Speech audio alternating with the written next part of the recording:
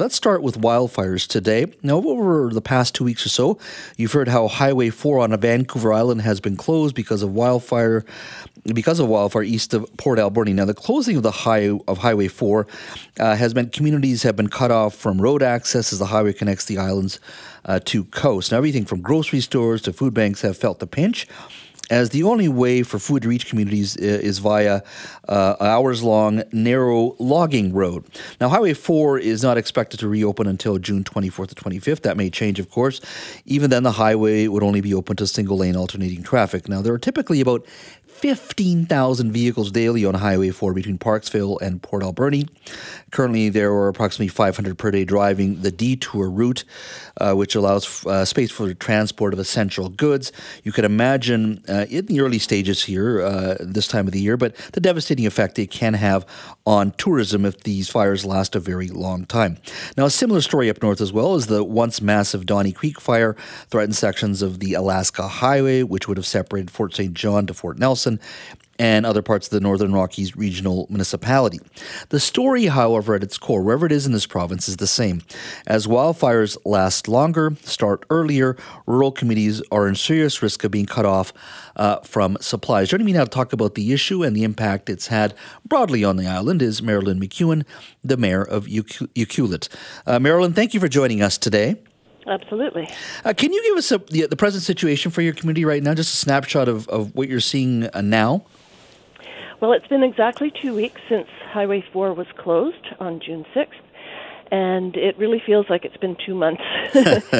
It's initially there was some knee-jerk reactions for some impulse buying. The grocery store saw their shelves cleaned out pretty quickly the first 2 days of the closure.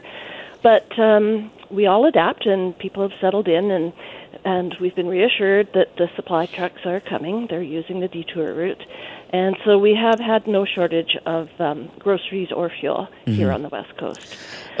It must be stressful, though, for residents there. Fortunately, supplies are coming in. But just to know that, at the end of the day, this one route in, it does impact just the ability for people to get in and out and the freedom you expect to have when these fires aren't around.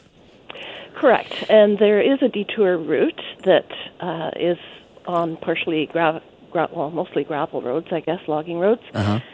And I know a lot of friends and neighbors who have used it to get to Nanaimo for appointments or whatever they had to do.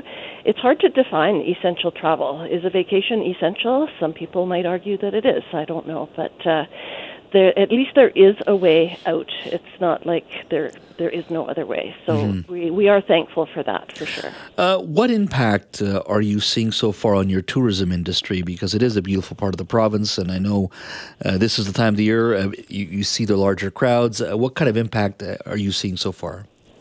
It's pretty quiet around town, and on Saturday I drove to Tofino, and it was even quieter up in Tofino. So it's definitely the hotels who are suffering the most, and most of those large properties are up at the Tofino way.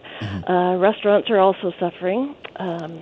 It is kind of nice to walk a beach with only a couple of other people on it, but it's kind of spooky. It's kind of like COVID all over again. Yeah, I could imagine. What would you like to see moving forward? I mean, this is a short burst of time, 2 weeks, but as we have seen over the last 3 or 4 years, these wildfires in some cases are starting earlier, lasting longer, and the severity in the time that they are burning, the damages can be quite extreme. What kind of things, in regards to your mindset, your leadership at the municipal level, what kind of things are you thinking about moving forward where you think your community needs to improve or look at things differently? Like what's going through your mind? Well, for starters, a permanent ban on campfires. Really? Because, well, this fire at Cameron Lake, that was human set, apparently. And so obviously somebody was not, good enough to cover their smoldering ashes or whatever. That was a particularly tough spot where the firefighters have been at Cameron Lake, at the bluffs, because it's a very sharp incline and treacherous terrain for them to work on. it's pretty incredible what they've had to do to put that fire out.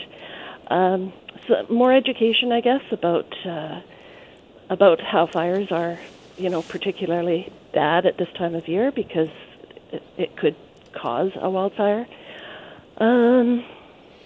Just more education around that, I guess. And what about at the provincial level? Is there anything you want to see from the province moving forward? Well, we would like to pursue a second route in. The detour that is being used right now is not the shortest detour. There is another one that could be made available.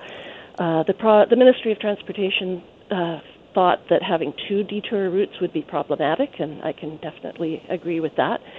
But I think we really do need to look at an alternate route in case Highway 4 does get cut off again, which it could do if there's a lot of debris still left on that slope that may come down at some point, maybe even during the winter, during storms.